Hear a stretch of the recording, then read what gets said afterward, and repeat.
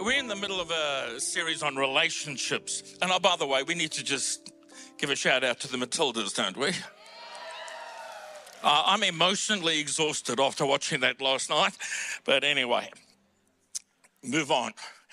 And so in this middle of this series on relationships that we entitled Love Isn't Blind, and what we're looking at is some principles in relationships, but also unrealistic expectations, or what are some of the challenges that really need to be worked through. And last week I introduced within it a two-part message. And so the subtitle is When We Don't Agree, and the inference is what do we do? And I spent a bit of time last week just talking about the incredible political upheaval, changes, the factions within Judaism and the Gentile world at the time of Jesus, and how he brought two extreme people. Simon the Zealot, who was a wannabe terrorist, to put it in modern day language, and Matthew the tax collector, who's collaborating with the occupying empire, Rome, and they follow him. And I'm sure there'd been some interesting conversations. And based on that, we are continuing with some really practical things of how we engage when we don't agree. You see, Paul believes and teaches that when we are in Christ, there is an automatic unity that we have, and that we need to do everything we can to maintain it. It doesn't mean we can't agree. It doesn't mean we can't have differing opinions. It's how we do it, because we are one in Christ. And he believed that unity in Christ broke down societal barriers, cultural, economic, and even things around gender. There was a unity that came together as those who are in Christ. And he teaches it almost as a kind of a preview of heaven and how to bring peace on earth amongst the community of faith, the church of the living God. And we spent some time just looking at this last week. In fact, it's where we landed. Ephesians 2 verse 14 says that he himself, speaking of Jesus, is our peace, who has made the two groups one and has destroyed the barrier, the dividing wall of hostility, by abolishing in his flesh the law and its commands and regulations.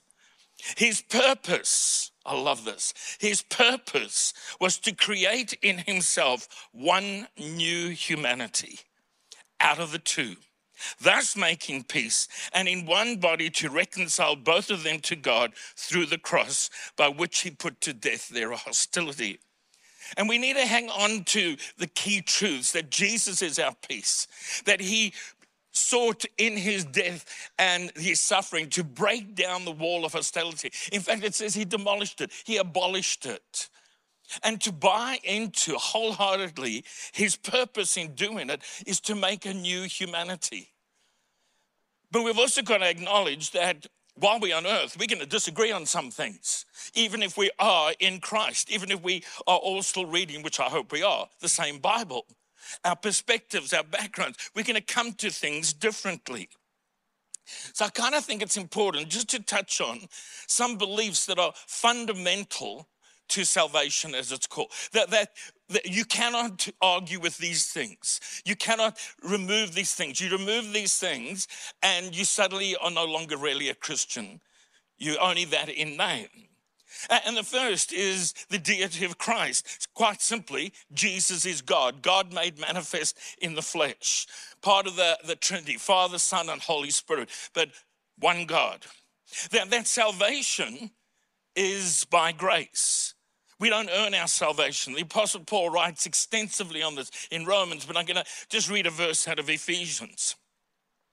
Because of his great love for us, God's great love for us, God, who is rich in mercy, made us alive in Christ even when we were dead in transgressions. It is by grace that you have been saved. And I want you to notice, God, because of his love, because of his great mercy, did something in the work of Christ on the cross, in Christ's suffering, that while we were dead to God, he did something so we could be alive, brought back to life, back to a right relationship with God. And he says all of that is by grace. You don't earn it, you receive it. Salvation, therefore, is only found in the person of Jesus Christ. In the book of Acts, the apostles preach and declare in Acts 4:12, salvation is found in no one else, for there's no other name given under heaven to mankind by which we must be saved. There's no other way to God. There's not multiple ways. It's only through the Lord Jesus Christ. And then the fourth thing is that the resurrection of Jesus is a powerful reality, that he was bodily resurrected. Because Paul says in 1 Corinthians, if Christ has not been raised, your faith is futile and you are still in your sins. The fact that Jesus is risen means the sacrifice was accepted and he is a living Savior to us. Now, there's a whole lot of other things that are really important that we believe and that we align on. There are also several other things in us outworking our salvation that we need to get right. And I'm not going to go through a whole list on that, except to bring us back to the authority of God's word. You see, we believe that the Bible is the inerrant, inspired, infallible word of God and our highest authority for faith and practice, for how we do life. And what does that actually mean? Well, I'll tell you what it means for me. Is no matter what discussion I'm having, no matter what issue is being talked about, my first question is, what does God's word say about this? That's my first reference point. And there are many things that God speaks to, both Old and New Testament, that sometimes you've got to do a bit of research. You can talk with other believers. You can work through some things. But sometimes there's not a direct verse that speaks to the thing you're dealing with, especially in our modern day world with some of the massive arguments and discussions going on within our society. But then you go, well, what is the biblical principle or biblical value that will help me work through this issue? And you've got to put a bit of effort in. You've got to think. But it's always, what does God's word say about this matter? Or what biblical principle, what biblical value should I apply to the discussion that I'm having or the thing that I'm working through in my own heart and mind? And what I'm saying there, that there's a whole lot of things that are really important within our society. I mean, there's the whole culture wars that is going on within our society. There's the whole thing of global warming. We're dealing as a country with issues around the voice and what's right, what's wrong in that. And there's no verse that says that's what it is. But there are biblical principles and biblical values that as we work through it, we can come to a perspective. But here's the thing. We can both do that and maybe disagree. Have a different conclusion. Sincere, honest, and it's not like we now have to go to war about it, which happens sometimes within our society and even amongst believers. But our opinions that we hold should still be informed by biblical principles and biblical values. And Paul teaches in a whole lot of passages, but two, and I'm only going to spend time in one today, you'll be relieved. In Romans 14 and 1 Corinthians 8, Paul talks about what if a group of believers are dealing with an issue and come to different conclusions as to what they should be doing on that particular issue. And so in Romans 14 verse 1, this is how he starts the conversation. He says, except those whose faith is weak, we'll qualify what is meant by weak there, without quarreling over disputable matters. Disputable matters. The word disputable there, it means to have a dialogue and argument. That's the essence of the Greek word. But it has an inference. Well, we're not sure on this. It's my opinion. And in fact, in some instances, the word is actually translated opinion. So he says, except those whose faith is weak, those you disagree with, without quarreling over your opinion. You can have one. In fact, there's a lot of things you should have. It's quite fine to have an opinion about. It's how you conduct yourself with others when you hold to that opinion. And that's really what Paul is talking about here. Disputable matters. And what we're talking about, they're not fundamental to salvation, because we don't mess with those. And there's a whole lot of other biblical truths we should engage with and work through. We're talking about things where the Bible doesn't have a clear statement on the matter. I hope you're understanding the heart and the spirit of what I'm saying here. Arguments that are going on, and in the ancient world here, what he's talking about, and we almost miss the lesson because we don't understand the context, because he starts talking about food and whether you can eat food that's been offered to idols, and some people are and some people aren't, and what's going on with all of that. That's the discussion. And we think, okay, who cares if you want an almond latte with a twist of lemon? Who cares if you choose to be vegetarian or you're just going to go on a meat diet? We kind of almost think that's what's been discussed here, but it's not. These are dietary rules that are founded on deeply religious beliefs. That's what's going on here. It's not just your preference around food, or whether you should eat pork or not eat pork, or are you allowed to eat prawns and other seafood with shells. And you get my point. It's not just a dietary preference he's talking about here. He's talking about diet tied to deeply, deeply religious beliefs. And the thing is here, there's a whole lot of conservative Jewish people who've come to faith, and all their life they've been taught about what they can and can't eat. And there's a whole code that got bigger and bigger and bigger as the Pharisees and Sadducees added more little rules and regulations interpreting Old Testament things.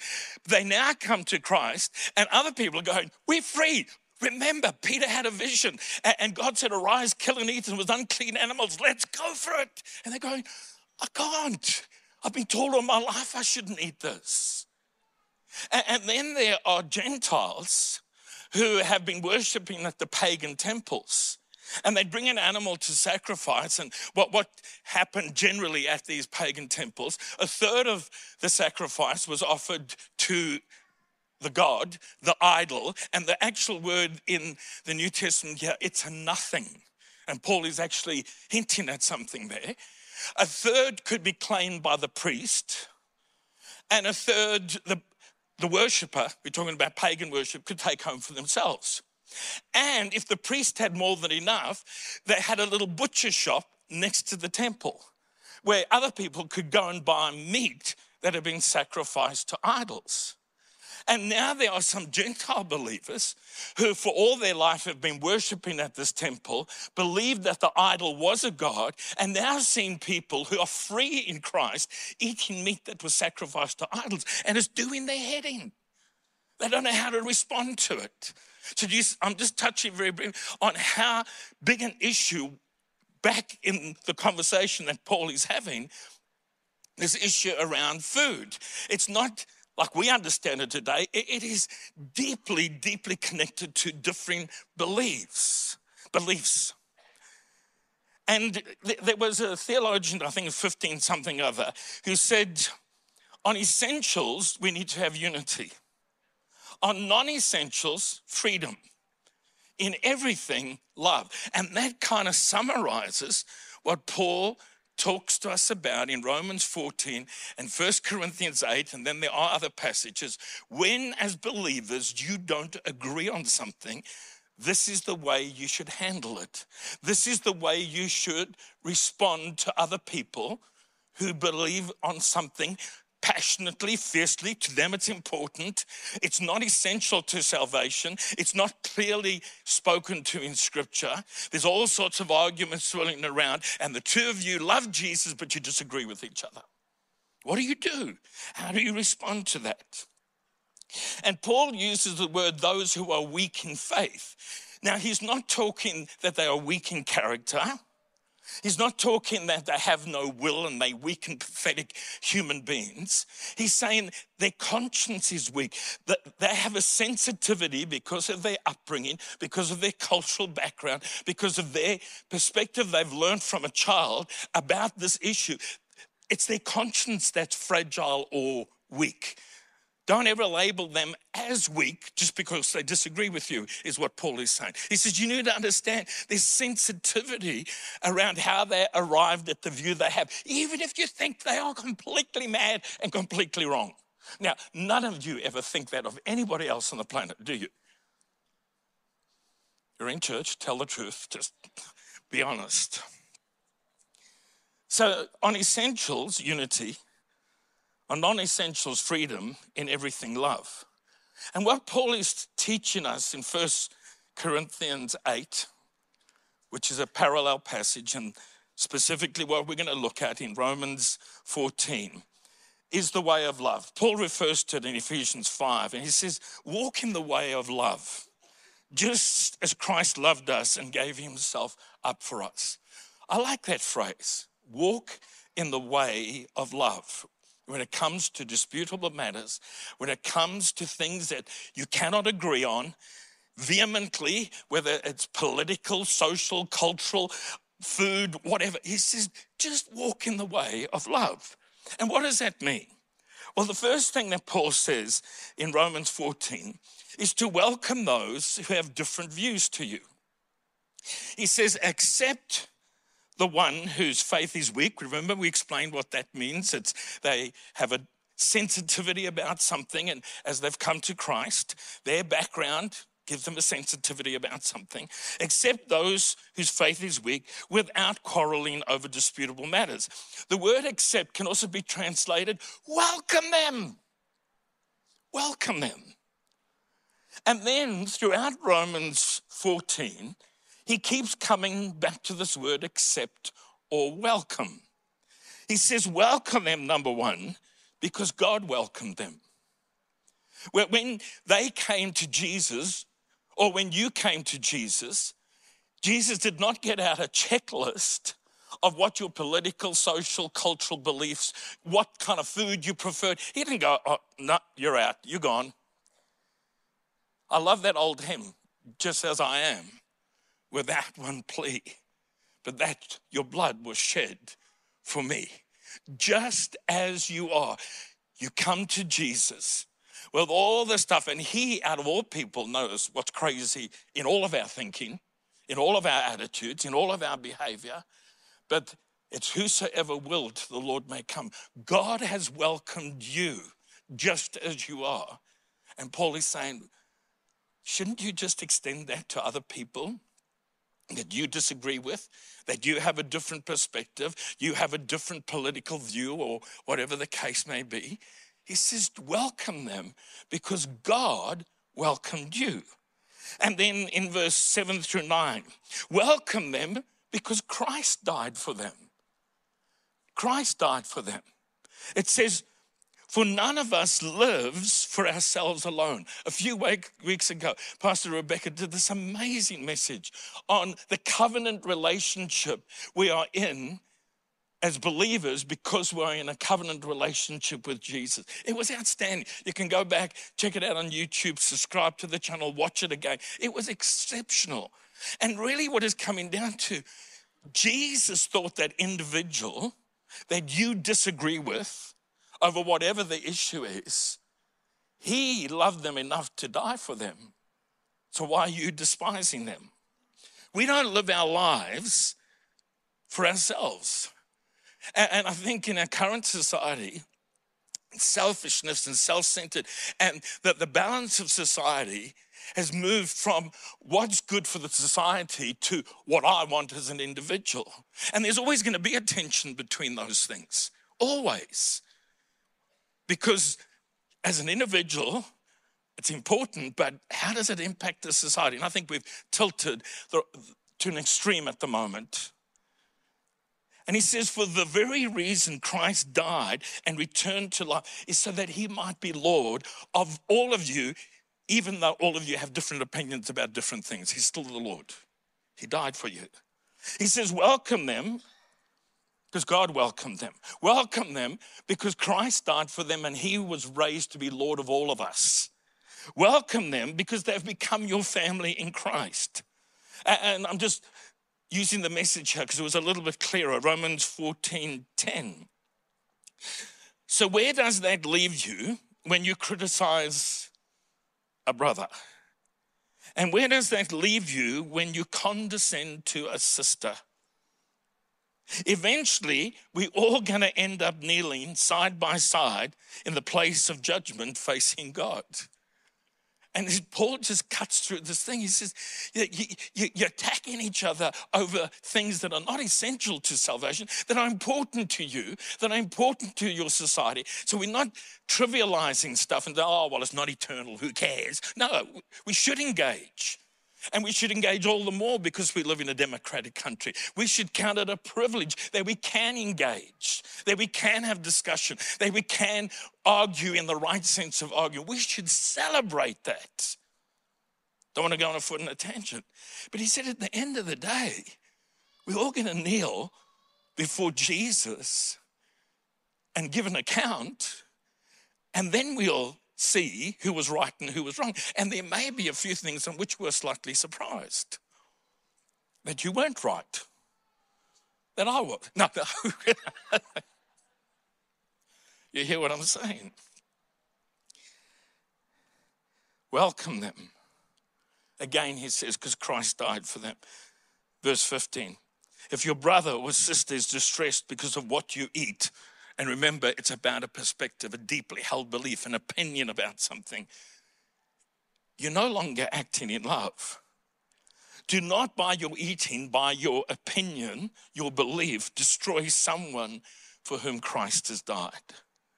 Let me just read Romans 14:1 out of the Message. Welcome with open arms, fellow believers who don't see things the way you do. And don't jump all over them every time they do or say something you don't agree with. Whoa.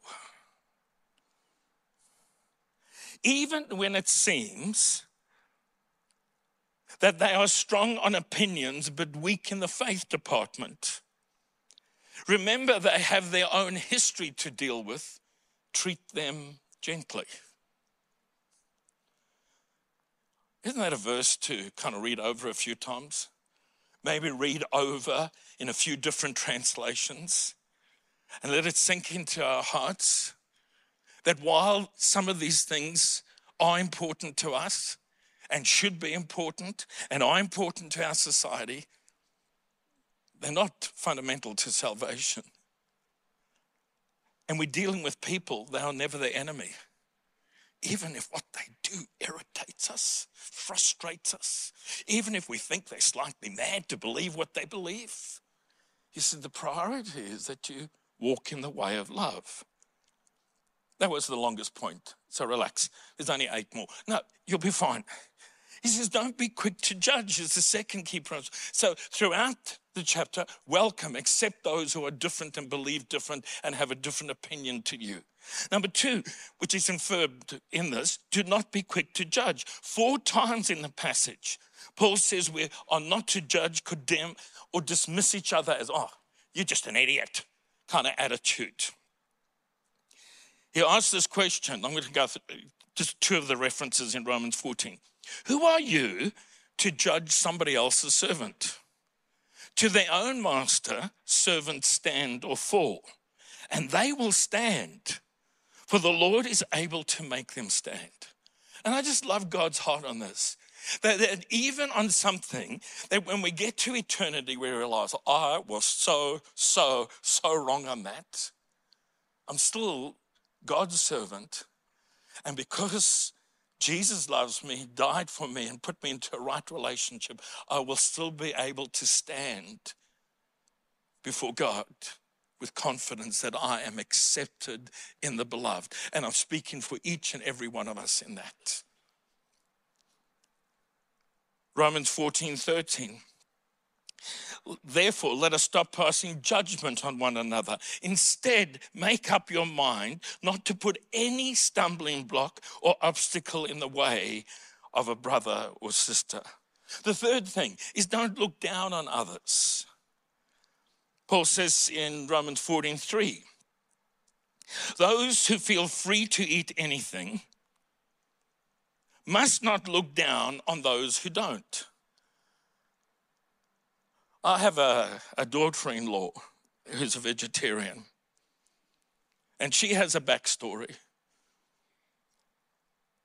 of why she is there. And when my son, who is a strong descendant from a South African, and literally we wean babies on meat in South Africa. Now, have you heard of biltong? Don't call it jerky. That is just so offensive. Biltong is a whole different category of dried meat. And when a baby is teething, they would hand them a stick of dried meat to chew on. And so literally a large number of South African kids are weaned on meat. It's like we can't get enough. And I don't care what the health doctors say about how much meat you should and shouldn't eat. I'm being really naughty now, but you hear my point. And I used to tease her. And I remember once in the city, they were on a date and they went to, had some pizza and it was vegetarian. I'd walked in and I saw them sitting there. And I was going into a steak restaurant and I sent a photo of the steak to my son and said, wish you were here. I mean, it's so loving and kind. You go, really? But after a while I thought, I just got to accept that she's never going to eat meat and forgive her. No, and just stop haranguing her in the way I was. And it was done with affection and all. But, anyway, I feel better now. I feel like I've confessed my sins and it's just... Those who don't eat certain foods, don't condemn them because God has accepted them. So welcome them. Don't be quick to judge people. Don't look down on others just because they believe differently to you, no matter how right you think you are. Do what you think is right. Isn't the thing? He says on these secondary matters in Romans 14:5, he says each of them should be fully convinced in their own mind. If you have a belief or perspective, you need to be convinced. Use your brain, think it through, search the scriptures, talk to other people, engage in the conversation, and then come to a belief that you settled on, but you're not aggressive with, is what Paul is saying. Hold your convictions. And we should have convictions about a whole lot of things with humility and openness to listen, to learn, and to grow. Romans 4:5 in the Message says this, each person is free to follow the convictions of their conscience. And we need to engage and say, Holy Spirit, renew my conscience, refresh it. Let it be informed from the Word of God. Number 5. Assume the best of other people's motives. Romans 14:6. Whoever regards one day as special does so to the Lord. So apart from the food things, there were certain sacred days that people were hanging on to and others go, that's from the pagan background and, stuff like that. Whoever regards as one day as special does so to the Lord. Whoever eats meat, yes, does so to the Lord. For they give thanks to God. Every time I give thanks to God. And whosoever abstains does so to the Lord and gives thanks to God. I want you to notice, they still love Jesus. They're still thankful about their opinion, their perspective, and what their conscience permits them to do. And so we need to give other people the benefit of the doubt as to their motive when we disagree with them on something. Because what the devil loves to do is to project a motive onto them that you would hate projected onto you. Oh, they're doing that because they just, We can assess people's behaviors, but we should never assume we know their motive. Some terrible things have been done with good motive. And I'm not trying to justify, excuse stuff. God says to Samuel in the choosing of David over the other sons that seemed better fitted to be the next king, the Lord doesn't see things the way you see them. People judge the outward appearance, but the Lord looks at the heart. Number 6, we're almost done, you'll be all right. Be sensitive about other people's conscience. Therefore, he says in verse 13, therefore, let us stop passing judgment on one another. Instead, make up your mind not to put any stumbling block or obstacle in the way of a brother or sister. Number 7, this is just a checklist. I encourage you, you can download these notes of our app.